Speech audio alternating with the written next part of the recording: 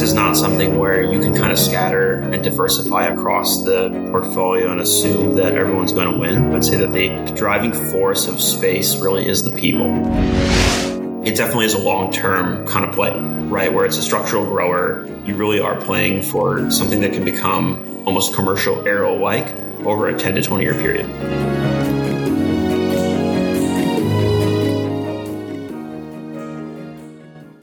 Welcome back to Opto Sessions. Today I'm speaking to Colin Canfield, Investor Relations Lead at Rocket Lab. Welcome, Colin. Hey, Aiden. How's it going? Yeah, very well, thanks. How are you? Good. I think the structure for today's interview will be to cover kind of the more general vision of Rocket Lab to get an understanding of what you do fundamentally as a business. We'll explore the opportunity that potentially that business offers to retail investors. And then we'll go through latest earnings results and what you're guiding for or what you're expecting for the next quarter. But to start, I thought we'd start with kind of an intro question. And that is, for anyone familiar with Rocket Lab as a company, what do you do? Give us the elevator pitch. Yeah, sure. So first things first, just got to knock down kind of the legal statement stuff. So forward-looking statements. Today's discussion may contain forward-looking statements. All statements are based on Rocket Lab's current expectations and beliefs, and may involve risks and uncertainties which are beyond Rocket Lab's control. Actual results may differ from those that are expressed in today's statements, and factors could cause actual future events to differ materially from the forward-looking statements in today's discussion. So with that out of the way, the quick pitch on kind of what Rocket Lab does is that we do launch services and space systems, right? With roughly, in a kind of normalized environment, 1/3 of our revenue coming from the launch side of the house, and 2/3 of it coming from space systems, with space systems being not just, the subcomponents that we've acquired, solar, reaction wheels, star trackers, and software, but as well as full-scale satellite manufacturing. And we're really proud of kind of, where we've taken that business over the last 2 years and where we can take it going forward. Yeah, fantastic. Okay, well, I think that gives us a good overview of Rocket Lab as a business. Let's get into the holistic vision of the company. I think your CEO, Peter Beck, said, "We go to space to improve life on Earth." So talk us through the ways the space industry and, more importantly, Rocket Lab are addressing critical issues here on Earth. Sure. Yeah. So space industry in general, all the kind of key technologies that enable, all the trends that people have really focused in on: mobility, communications, intelligence. Those are all enabled by the satellite technologies that we deploy in space. Things like GPS, things like, kind of weather monitoring satellites. Those are all driven by space technologies. And if you think about kind of what those enable, communication is so increasingly important in terms of kind of the architectures as we think about future economy growth, right? Where a lot of the growth and jobs will probably come from digital services and the like. And so getting people connectivity is definitely paramount for that. If you think about kind of some of the other projects that Rocket Lab is working on, in addition to satellite communications and intelligence work, there's also kind of, some of the other passion projects that we do.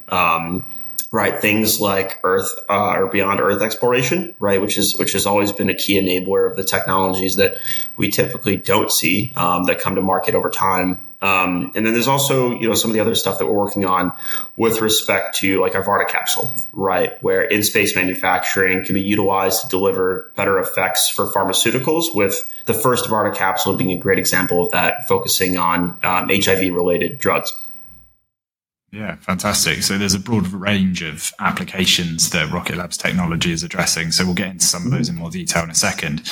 But first, I want to address kind of the differentiation you offer the market, the industry, and therefore investors as well. I saw a Bloomberg Businessweek cover a little while ago that pictured a Rocket Lab rocket next to the title, not Elon's rocket, which I think was an interesting way of positioning your business. A lot of people will have heard of SpaceX just due to, Elon Musk's notoriety, I suppose. But what differentiates Rocket Lab from SpaceX?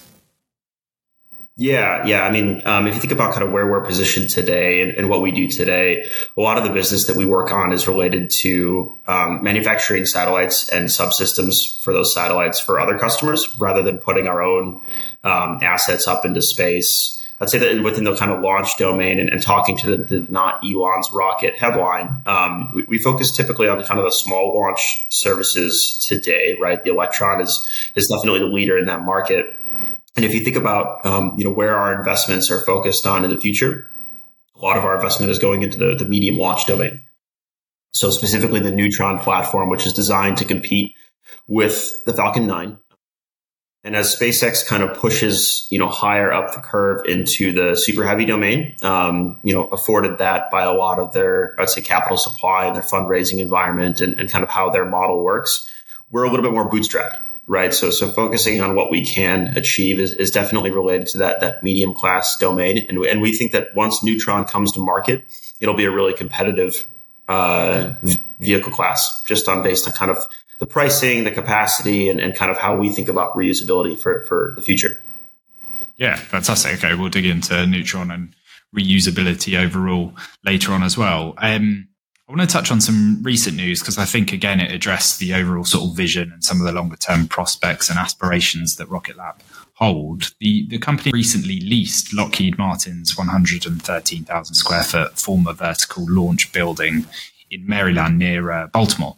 And Peter, your CEO, described this as part of a broader vertical integration strategy. So, yeah, but I've got a couple of questions on that. But before I ask those, perhaps you can just explain what the overall vision for vertical integration actually is. Sure. So it comes to kind of from the acquisition strategy and what we did when we raised the capital in 2021 and deployed it throughout 21 and 22, right? So the focus there was that we needed to get the best heritage and the best businesses within the sub-component domain. So we're really proud of kind of how those assets have rolled into our portfolio, what they've enabled from a cash perspective in terms of kind of providing cash stability into the business, as well as the technological differentiation they have. If you think about, what we went and acquired, and just kind of this is the genesis of that front end of being vertically integrated is we went and acquired businesses that literally take raw material in the door and push space components out the other side. And so those businesses are really good from a cash perspective, but also good from a technology perspective, where they have the leading class technology with respect to space grade solar or the reaction wheels and star trackers. And what that enables us is kind of touching on the vertical integration strategy is we can take all of those technologies. We can take a lot of the assets that we utilize for launch, things like 3D printer and carbon composites, and then we can bundle that together into whole-scale satellite manufacturing, which is what we're doing, right, with the Global Star constellation and some other efforts that we're focusing in on. And so as we think about, how that goes from here, I'd say that the Middle River facility is a great example where we can take, call it, more attractive locations or more affordable locations, integrate our technology and scale that within kind of the umbrella of the available talent community. And so as we think about, not just the Virgin Orbit facility, the old Virgin Orbit facility allowing propulsion technologies, as well as our existing HQ allowing satellite manufacturing technologies. But if you think about kind of the large scale composite capabilities that are going to be required for satellite architectures of the future, Middle River is going to be a really, really key cog in that as we scale up not just Neutron within that facility, but utilize, I'll call it remaining capacity to focus on satellite architectures. Yeah, got it. And I think Peter added to that vertical integration piece this idea that if companies can create and build their own rocket satellites and other components, as you just described, you would therefore be able to provide direct to customer capabilities. And he described it actually as a new kind of SaaS or space as a service. So I think, perhaps we're talking about the longer term vision here, but even so, I'm interested to understand how that might come to fruition. Yeah, it's going to be once we decide kind of the application that we want to pursue. And keeping in mind that, that decision process is something where we benefit a lot from the second mover dynamic. And we continue to benefit from that, right? Where in launch services, if you see, things that work and things that don't work, there are ways to be more capital efficient in that domain. And that's definitely something that's informed the Neutron process, right? Where if a Neutron rocket is smaller scale than a Falcon 9 rocket, that's for a reason. We've seen a lot of the capacity on those satellites typically come in at a lower load, on call it a standalone payload basis versus the Neutron. And if you think about, how that's going into the space application domain and what we think about there, there's still a very steep learning curve for applications from space with respect to spectrum. right? A lot of the constellations that are being scaled today are definitely focused on that broadband spectrum, which is typically, it can be challenging for different reasons. And so as we think about, where we go with our application, we're going to be very methodical on what types of applications we pursue, the capital that's required to get to them, and kind of the margin profile, what we think we can derive from different applications. I'd say that, longer term, that's definitely the vision. But internally, the company is going to, continue focusing on and kind of driving learnings from, I would say, both our competitors and our partners, as we get to crystallizing, what we think we can achieve over the next, we'll call a couple of years to end of decade. Sure. Okay. Well, let's kind of take a step back and I guess try and present an overview of the investable opportunity here. We've got a lot of retail investors listening in, particularly those invested in equities. So with space exploration often feeling, I think for people outside the industry, a pretty distant, abstract concept, perhaps you can help explain why our listeners should be paying attention to this industry today in 2023. Yeah, so it's definitely one of those things where if you think about, taking a step back from Rocket Lab, if you think about space as a landscape relative to kind of other investing categories, the higher multiple suggests that it's typically a longer duration asset, right? You think about interest rate sensitivity and the like, that has had an impact, I'd say, on space valuations. But if you go back to kind of the thesis of the original space economy, it's that as things relative to growth, like, global growth environment and the like, taper off, demographics get more constrained, and other pieces of the economy become, call it that mid 2010s investment thesis of lower for longer. Within that kind of environment, space can be a really, really great aperture for driving the, I'd say, structural growth trends, right? So if you think about, what that entails, people getting more communications, better intelligence, driving business effects. There's a lot of opportunity here to drive value. And so if you think about kind of that runway, it definitely within the manufacturing domain requires a lot more upfront capital than I think people are comfortable with. But once you have that upfront capital in place, which we've already raised and are deploying very efficiently, then you can generate, really healthy margins on the back end of it. And it stems from, not just the kind of value add nature of the work, but the moat that comes with generating these businesses. If you think about kind of the margin structure on that domain, going back to kind of the thesis of what you've seen in intelligence and communications, right? Those margins can be pretty healthy. But the same can be said with respect to kind of the manufacturing domain, where if you've got the ability to margin stack components and drive reusability in your launch vehicle, and then also generate better asset utilization from the kind of existing investments, right? The things I talked about before, 3D printing, carbon composites, it can be a really nice margin tail for a business as we look out over that kind of investment horizon. You mentioned kind of the wider sort of industry there. And as I mentioned earlier on in the interview, there are other players within this field, SpaceX, for example, but there are other, publicly listed companies in the industry as well. So perhaps you can give us a sense of the overall competitive landscape and to what extent you see that consolidating or not in the coming years. How do you expect that to evolve? I think naturally launch will consolidate. There will always be your quasi-government players within the kind of, I'd say, heavy and medium launch domain. In terms of the commercially developed players, medium launch will probably further consolidate. And it depends on, I'd say, the kind of appetite for the world's leading billionaires to fund those investments. Typically, both SpaceX and Blue are viewed as kind of safe places for capital with respect to supply. And then that leaves your quasi-government folks, right? So think of Ariane Space and ULA as other big pieces in that picture. If you think about kind of the remaining set of the chessboard, also including obviously the IRSO and Japanese Space Agency in that bucket. But if you think about kind of the remaining picture there's going to be a good opportunity for commercial folks to consolidate by virtue of them surviving organically. There are other players out there who have limited launch heritage.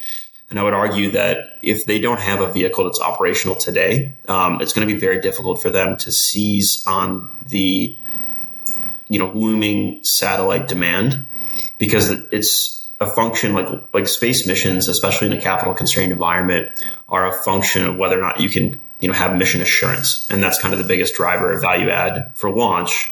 If we step back and think about, the other pieces of the space economy that we're focused on, satellite manufacturing and the like, I'd say that it's a little bit more opaque, right? A lot of those larger satellite manufacturing pieces are tucked into either defense primes or commercial aero players. Those will take longer over time to kind of, I'd say, flatten out. But at the end of the day, it's really a kind of a labor supply story where you have to have the right equity story. You have to have a pure play space growth, call it cash engine to attract this talent and maintain, kind of keep them on board. Yeah, interesting. And we were talking there about kind of the timeframes in which competitors should enter the market and kind of how that would affect their overall chances. But if we look at it from the investor's perspective, what kind of time frame should people be thinking about when they're considering an investment into space? Now, I imagine this is going to differ from application or product to product, for example, but perhaps you can give us an overall sense of the time horizon people should be considering it. Yeah, I'd say taking a step back, typically the way that investors have talked about it from a space investment standpoint is that they point to the space economy of 2040, right? And you discount that back, and that's kind of the cheap and easy math to think about. I would say that if you think about taking, call it that kind of perspective off the table, and you think about the growth visibility within the business, stuff that's government pure play will have a really, really healthy visibility with respect to government budgets. And it's just a function of looking at what is the most tied to, things like DoD space, NASA, picking apart what's sustainable from a cash perspective, and then focusing on how those growth levers kind of interact with the scaling exercise of those companies. So taking that apart, can typically be, space budgets can typically be paid out over, government budgets typically paid out over 3 to 5 years. Space budgets can typically paid out over 5 to 7 years. And so if you draw a point between that visibility to the scaling models of these companies, that can help you triangulate towards it. Although I'd note that it definitely is a long-term kind of play, right? Where it's a structural grower. You really are playing for something that can become almost commercial aero-like over a 10 to 20 year period. Yeah, fascinating. Okay, well, I think we'll dig into a few of those topics in greater detail in a moment, but let's kind of circle back and cover some of your background and kind of experiences to date, because I think it's interesting to introduce you to the listeners. So how has your work on top-ranked aerospace and defense teams at both Barclays and Citi informed your approach as the investor relations lead at Rocket Lab? Sure. Yeah. So worked for some really, really smart folks. At Citibank, it was, Jason Gursky and John Raviv, who have a really strong fundamental understanding of, call it, government acquisition policies. And you go back to kind of the 2017, 2016 era, right? In a constrained budget environment, and I'd say in what was viewed at the time as a less elevated national security environment, the focus on government acquisition is really kind of centered around what's called better buying power. And it's the sense that they can alter the kind of contract structures to drive more fixed priced work to the industry, and by therefore kind of generate better price outcomes. And so, going back to that Citi team, a lot of the work was centered around that government acquisition work and how both the defense primes and the government services fit into that matrix. And it's, it really gives you a kind of good sense of what the margin profile and what the cash profile can be of these businesses, where if you increase the risk on the business and the business delivers to that outcome by virtue of fixed price exposure, capital intensity, and R&D intensity, that can all deliver better cash in the back end, but not without risk, right? And then if you think about kind of the Barclays experience, definitely, and that was kind of David Strauss's team, was definitely steeped in monitoring data on a weekly basis. So commercial aero data that goes to structural shipments of 787 pieces, commercial aerospace, airport activity in places like China, right? And if you intersect those kind of two theses and blend those together, it delivers a really strong kind of platform to think about investing, and definitely something that, we'll continue to inject at Rocket Lab, hopefully, where if we can kind of explain, I'd say, the space opportunity within those matrices, that can be a really, really kind of easy to understand story where you have a commercially developed portfolio, right, with 100% fixed price exposure, R&D in a steady state basis, call it mid-teens, that can all deliver the kind of outcomes that government is looking for. And then if you think about kind of a data monitoring basis, you can be pretty tactical around kind of space data sets in the sense that it's all readily available, right? Launches, orders, government budgets, those all flow together. And then say that the other kind of piece of that is that within the commercial domain, you can track, research and development dollars and CapEx dollars from the largest tech players. And that can kind of help you triangulate on where to think about the space thesis. Yeah. Okay. Really interesting. Yeah. I can see how that will start to present a really compelling narrative. So I think then I'm interested to understand, again, related to your background, like how you've experienced that sort of transition from analyst work into IR. Like what's been the biggest challenge since you've done that, and how have you coped with that evolution? Yeah, I'd say the biggest learning curve has been going from the analyst seat to the investor relations seat while also balancing the corporate development seat, right? So both of those teams have given a really kind of good fundamental understanding of how to evaluate, I'd say, the public equity side. But private equity side is definitely a different domain where valuations and bidding discipline and bidding tactics all really matter. And I think that that's been a great learning curve for the company where, maintaining price discipline on kind of key assets can help us drive better outcomes over the longer term by virtue of either those assets coming back to market or utilizing what I'd say is that bid discipline and triangulating that versus, a cost to develop organically, right? There are pieces of kind of the space tech portfolio that because they get heritage, will always kind of generate a healthy bid ask. But if you think about and you take a step back of, what is this tech worth for Rocket Lab? That's kind of been a really steep learning curve. And it's been a great one where folks in the team, have done this, right? The CFO and called Adam Spice and the finance team have done, tens of deals across their Broadcom experience. So having that, kind of mentorship has been really helpful for the company and really helpful for kind of helping me kind of grow into that corporate development seat. Yeah, absolutely. Well, if we try and move back to Rocket Lab's development over the years as well, I think it's interesting to highlight that back in August 2020, the company listed on the NASDAQ through a SPAC merger. So, and we'll go into the financials later in greater detail, but what phase of growth are Rocket Lab in today? Talk to us more generally about where you are on your ultimate kind of timeline. Yeah, it's still, I don't want to call it early stage, right? Because we've scaled so much, but I'd say that it's definitely still early stage, right? There is a very, very large wallet of, I'd say, addressable government opportunities between commercial and there's between civil and defense. And there's also going to be a good opportunity for within those wallets to take share where because we're commercially developed, because we take on fixed price exposure contracts, we can come in and kind of, say add pressure to the pre-existing base.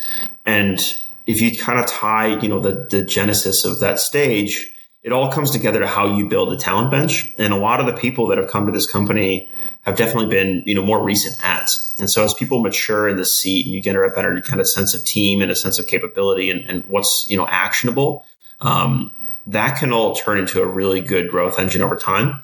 And then as you get that talent scaled and embedded, if you think about kind of, going from design to operation, utilizing a lot of the, let's say, smart manufacturing approaches that are being proliferated, 3D printing, carbon composites and the like, that can help you scale the business without adding, significant amounts of headcount to it. And let's get into kind of the specific products that Rocket Lab are responsible for. And also, I guess, in doing that, we'll talk about the tailwinds for the business as well. I'm talking to you at an interesting time with Rocket Lab having kind of started to gear back up for their next flight of your Electron small satellite launch vehicle. The Electron rocket was grounded, I think, since September, and you can give me the detail on this, when there was a malfunction that led to a loss of mission payload during a launch. So perhaps you can explain firstly what happened there, but then talk to us about how Rocket Lab have overcome that issue. Yeah, so I definitely point you to our 3Q slides where both Pete, Adam, and the corporate communications team and our launch team, spend a lot of time kind of making sure that we put rocket science into a, kind of digestible amount of material. So I definitely say that, look at those anomaly slides, look at what we're explaining there with respect to kind of the rarity of those events combining to occur, like what happened and how that played out, as well as the fix to that. So that's something that, things like electrical engineering and the like can be very tricky. But we feel really good about kind of getting that fix behind us, and definitely point to Electron's success over the last, kind of series of launches, right? About 20 successful launches, from this anomaly to the one before that. And so we definitely view Electron as a hardened platform. And if you think about kind of growing from here and getting that vehicle back into place, it's applying that fix, which we think we've done, and getting it scaled into the manifest opportunity that we detailed. There's a lot of pent up demand in that space. And I'd say that, as you think about the typical problems that plagued 2023's dynamics, right? Customer timing and the like, we're confident that those risks will be better mitigated in 24 by virtue of, kind of the stack of manifest launches, or the manifest launches that we need to action on. Yeah, fantastic. And we'll include those slides in the episode description for anyone that wants further detail. But to talk to the resilience of the product you described, I read that you've got a fully booked schedule for Electron missions for next year. So how many launches are you currently expecting, and how does that compare to this year? Yeah, so I'd say that the manifest is really the kind of point that we articulated. We had previously been saying 20 launches in 24. I'd say that the manifest suggesting around 22.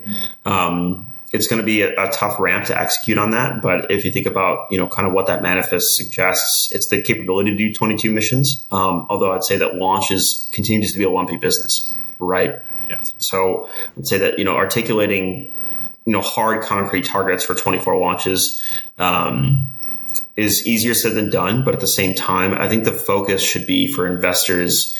Like that's a key point, right? And executing that and generating margin and cash off that is a key point of the thesis. But I'd say stay tuned to kind of, what our space systems business can do, right? We've done a lot to drive the integration of that business and continue to invest organically. And so if we think about those organic investments, those should continue to yield healthy effects for the rest of the business, such that launch will, continue to be a great element of the story.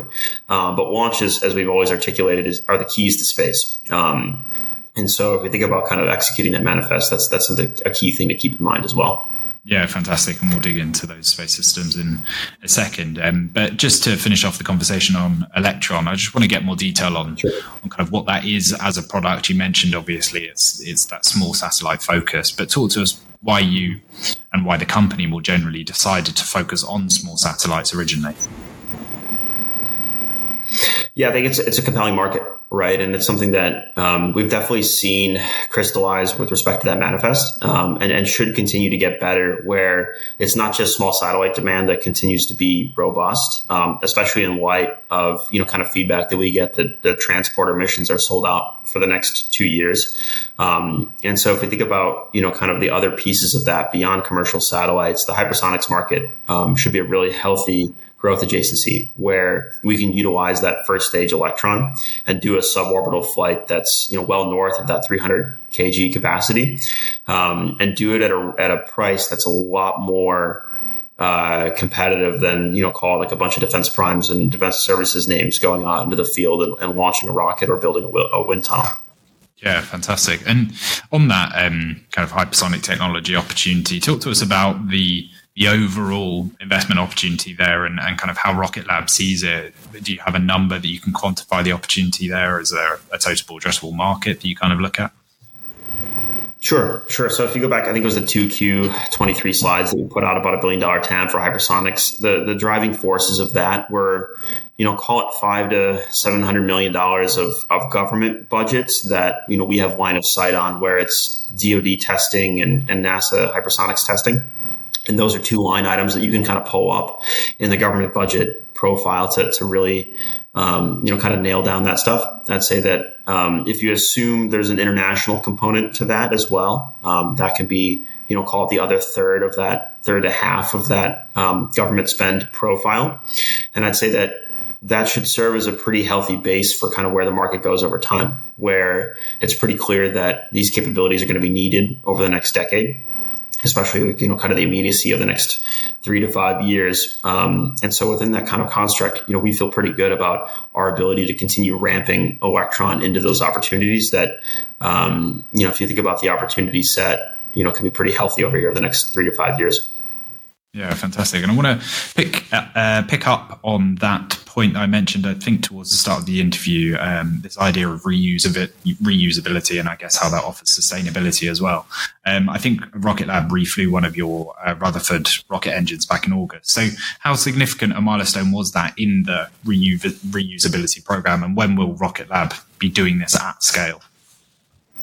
Yeah. So listen, like design reusability and operationalizing reusability are two definitely different things, where we've proven out the design reusability. And I'd say that we've proven out operationalizing the reusability of Electron, where because we've shown that we can reuse an engine and take costs out of the vehicle, that's something that we're really bullish on. Yeah. And think that can continue to be a good margin lever over time. If you go back to the 3Q slides, right, in that manifest slide deck, you can actually break out, kind of what the reusability mission capability looks like in that manifest. Although I'd note that it's definitely something that still is maturing, right? And so if we think about the trade on reusability for Electron, that will continue to be a function of best margin, where if we think we can generate better margins and cash by doing a non-reusable launch versus a reusable launch, that's something that we'll definitely do. And then the Neutron domain, that's a rocket that people forget. Like Falcon 9 was not designed to be reused from day one, right? That was a single-use rocket that they were able to engineer into a partially reusable rocket, whereas Neutron is designed to be reusable from the ground up. And there's a lot of kind of key engineering parameters that we place on the team with respect to turnaround time and kind of engine architectures and the like that are designed to make Neutron a much more reusable rocket. Yeah, fantastic. Okay, well, let's dig into financial performance and Q3 results then. I think we set the context reasonably well. Revenue grew 7% year over year in Q3 to $67.6 million, I believe. So how did that compare year over year and perhaps versus the previous quarter? And perhaps you can talk to us as well about how that stacked up against analyst expectations as well.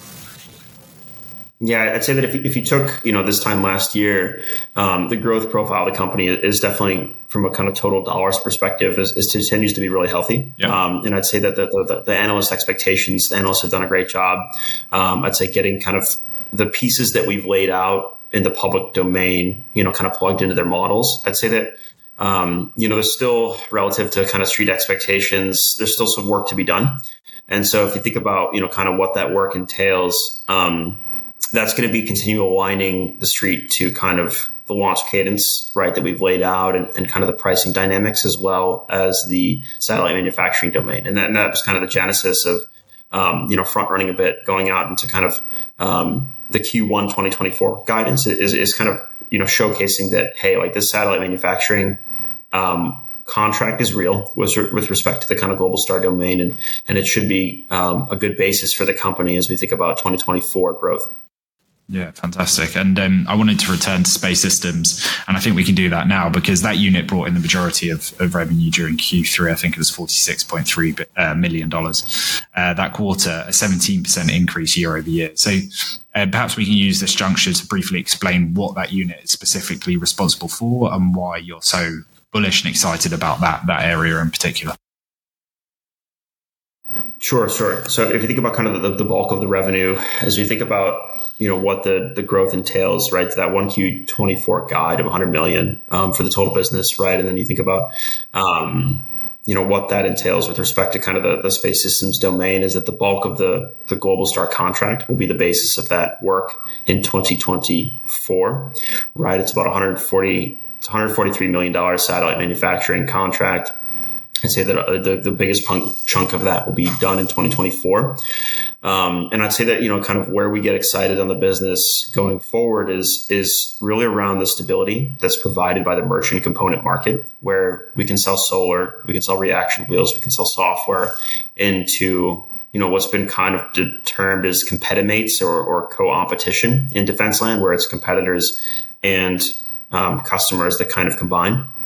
I say that with respect to kind of the rest of the business and how we think about that, Globalstar, should serve as kind of foundational piece where if we can provide the best cost and schedule, and we have the talent that, we think we do with respect to kind of the satellite design and satellite operations, then, we should be able to lean into, doing more stuff like Globalstar over time.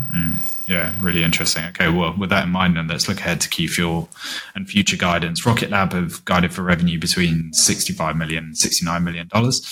Where will the majority of that revenue come from? Perhaps you can talk to how you expect the revenue split and mix across your various units to evolve into 2024. Yeah.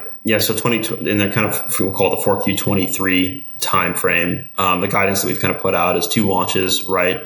And then the remaining of that being the space systems side. And I'd say that, call it half of that space systems side, maybe a third of that will be kind of that Globalstar driver. And then going back again to 24, it's going to be picking up that Globalstar piece. The kind of key point that we want to make sure that we explain to investors is that the Globalstar contract has passed a lot of its critical design reviews. And so now it's kind of just into acquisition, integration, and test. And so once we kind of get that schedule rolling, hopefully a lot of the kind of the key risks are behind us, where the stability of that Globalstar business will be a great piece of our 2024 revenue. Yeah, fantastic. We've had conversations like this with the CFOs at other publicly listed companies for not within the space space, but within similarly sort of speculative longer term investment industries. And one of those was in the AI insurance industry for a company called Lemonade. We spoke to ChargePoint in the EV market, a guy called Rex Jackson. And they pointed to kind of North Star metrics, those key fundamental metrics that investors should look out for in companies' earnings announcements. And I wonder whether maybe there's not one, maybe there's a handful that you could highlight for investors listening in so they can watch out for those in upcoming earnings announcements. Yeah. So, listen, the key lever to kind of profitability, it continues to be the Neutron investment.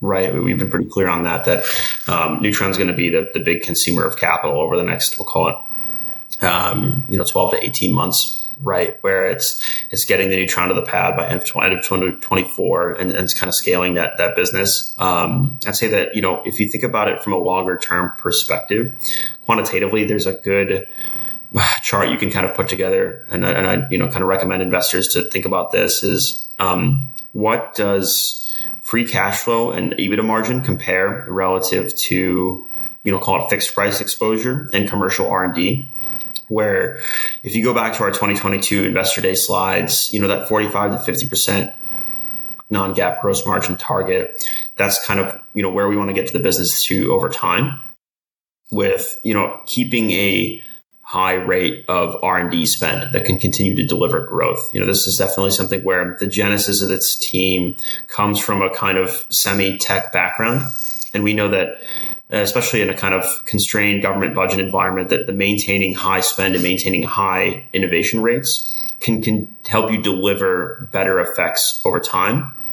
And then if you think about kind of, once you've got Neutron scaled and once you've got a lot of those kind of metrics to more steady state, then that can be a good outcome where, because you're commercially developed, because you pick the right adjacencies, you can utilize those technologies to kind of grow into the commercial market and deliver those price savings back to government customers. Yeah, great. Okay, I think that's a really helpful guide. And just more generally then, the question of profitability will be one that's on all kind of listeners and investors' minds more generally. Talk to us about where you are on that journey and kind of more generally that profitability question.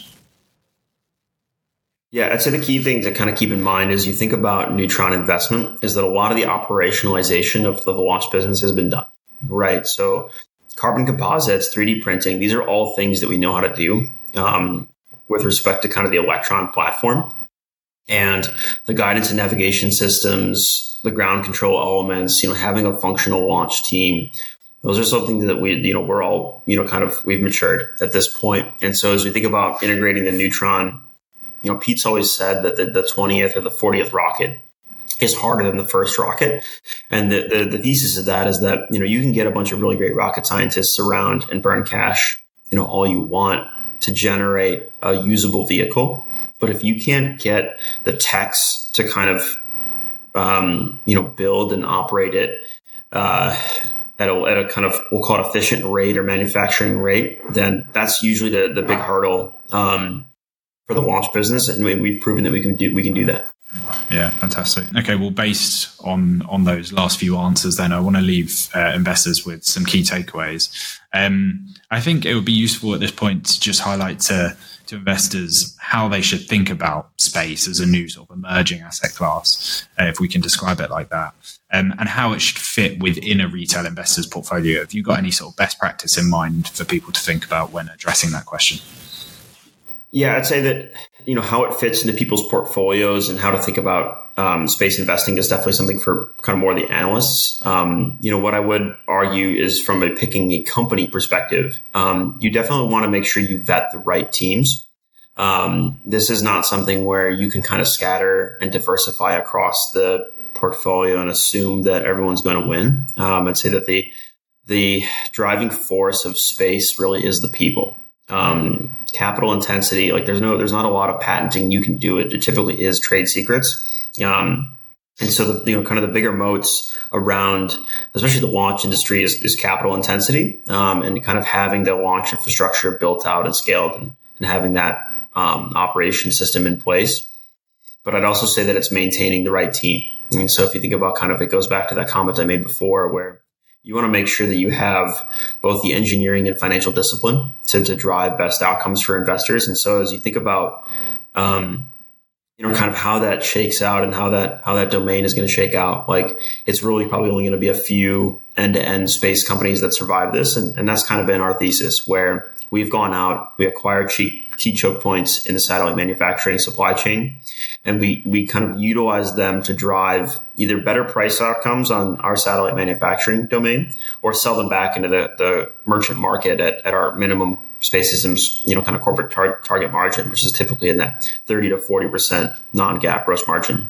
Yeah, interesting. I was going to ask you about sort of key risks that investors should face. I don't know whether, based on your answer, overly diversifying in this area or this sector would be an issue, given that ultimately, as you say, there will only be a few key players that win out. But yeah, perhaps you can address that question more generally. What are the key risks that investors face?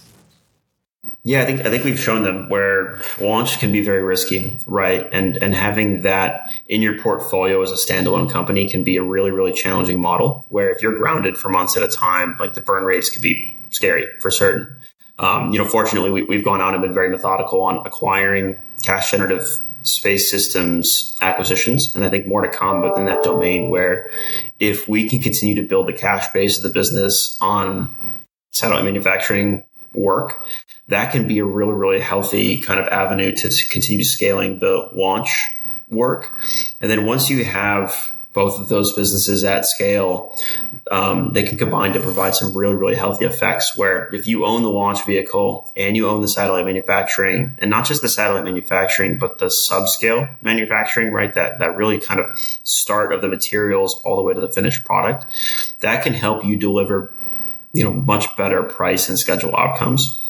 And so once we kind of get those pieces mature, I think Elon's done a great job of showing from a financial perspective, and probably more the SpaceX team and Gwynne Shotwell and the like, that having a full scale end-to-end launch and satellite business can deliver a really, really kind of healthy margin stack. And that's kind of where we're going to over time. Yeah, fantastic. Well, a final question from me then. We usually finish by asking our guests for their next big idea. So perhaps there's an exciting sort of application in regards to how Rocket Lab plan to use this technology, one that maybe isn't necessarily that well known within the mainstream that you can talk to here. Yeah, I'd say that, the most exciting thing in our minds is really kind of taking the Neutron vehicle and scaling it, right? That the design of the vehicle is going to be a really, really healthy, competitive piece in that medium class market, where because Neutron's designed to be reusable from the ground up, because it has carbon composites and a methyl ox engine that, along with a really good, ballistic coefficient, can hopefully be a really efficient vehicle from a capital standpoint. I'd say that, where we get excited is around that application, right? So we've been pretty clear that we're continuing to evaluate the market, and we think that, once we kind of make our decision on what spectrum we think is the best or what application we think is the best, utilizing, hot supply chains from a satellite manufacturing perspective and then leaning into that application can be a really nice kind of strategic handoff. Although I'd say that there's more to come in that domain. Yeah, really interesting. I think a fascinating insight to end on. That just leaves me to say thank you very much for joining me on the podcast, Colin. It's been a real pleasure. Yeah, take care, man. Bye-bye.